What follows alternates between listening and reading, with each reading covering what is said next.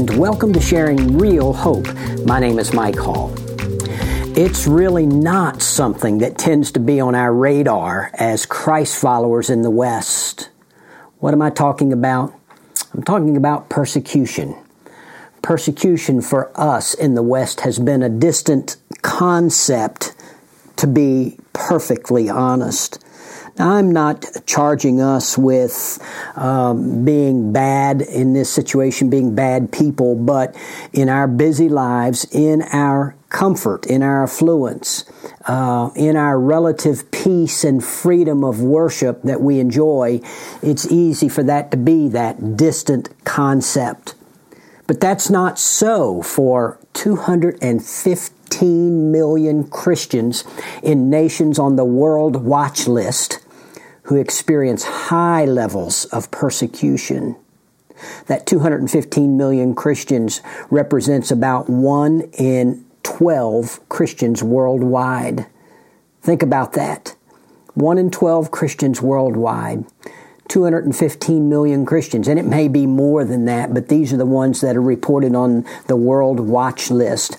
And by the way, that comes from the website opendoorsusa.org. Again, opendoorsusa.org. You might want to write that down and go to it after you finish listening to this podcast.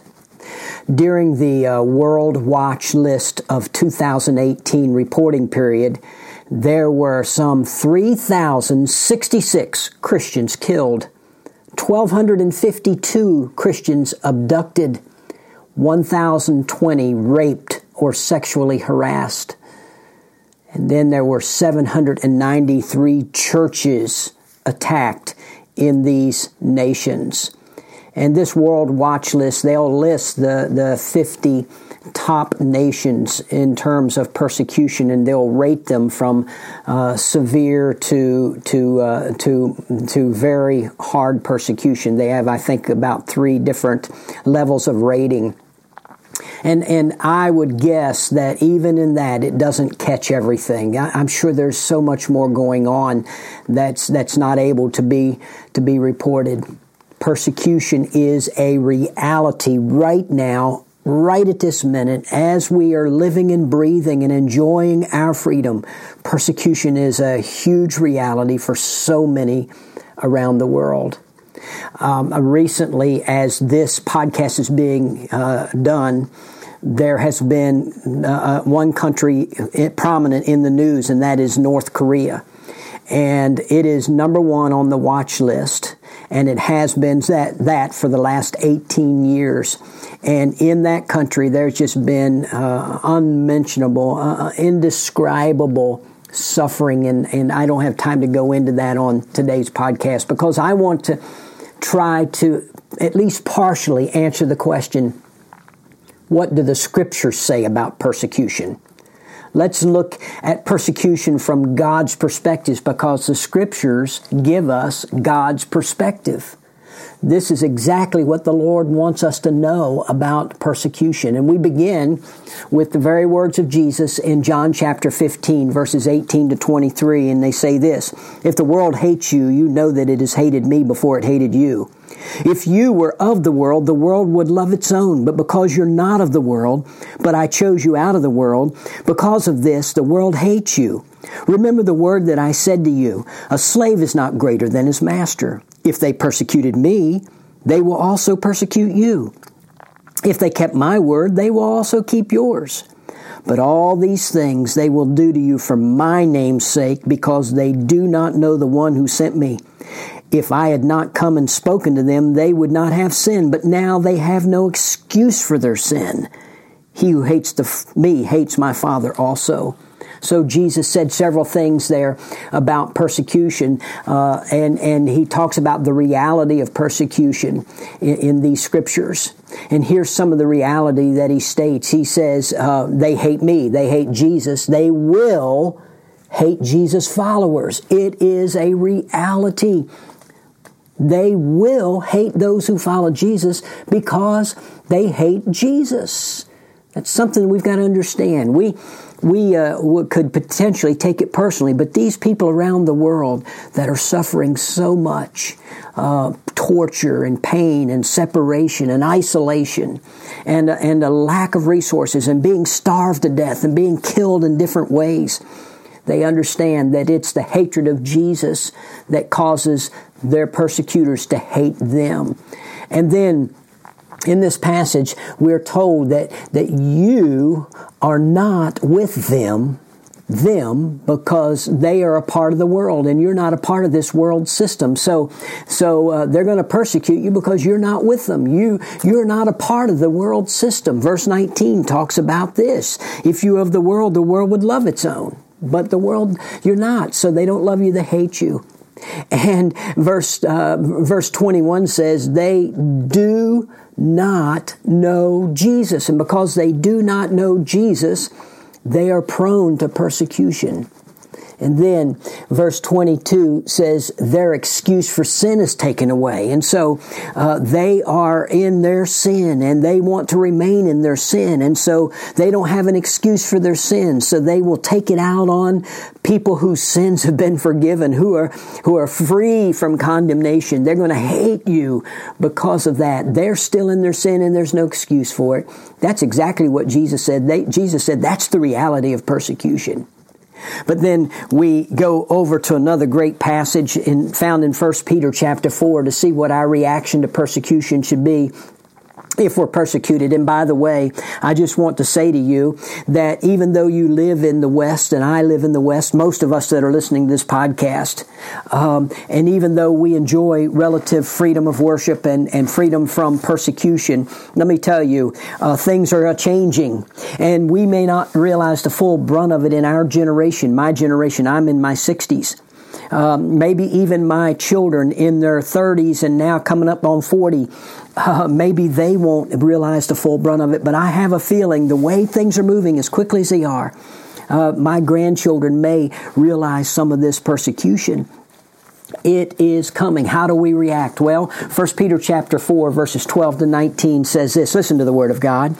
Beloved, do not be surprised at the fiery ordeal among you, which comes upon you for your testing, as though some strange thing were happening to you. In other words, don't be surprised. Don't be caught off guard by persecution. It is a reality. It will happen. And Jesus said, in this world, you'll have trouble. But look at verse 13. But to the degree that you share the sufferings of Christ. See, when we're persecuted, we're sharing in Christ's sufferings. Keep on rejoicing so that also at the revelation of His glory, you may rejoice with exultation. In other words, here's what He said. When you are persecuted, rejoice not over the pain that you're going through, but rejoice with eternity in view. One day you'll be able to rejoice with exultation that you were privileged to share in the sufferings of Christ.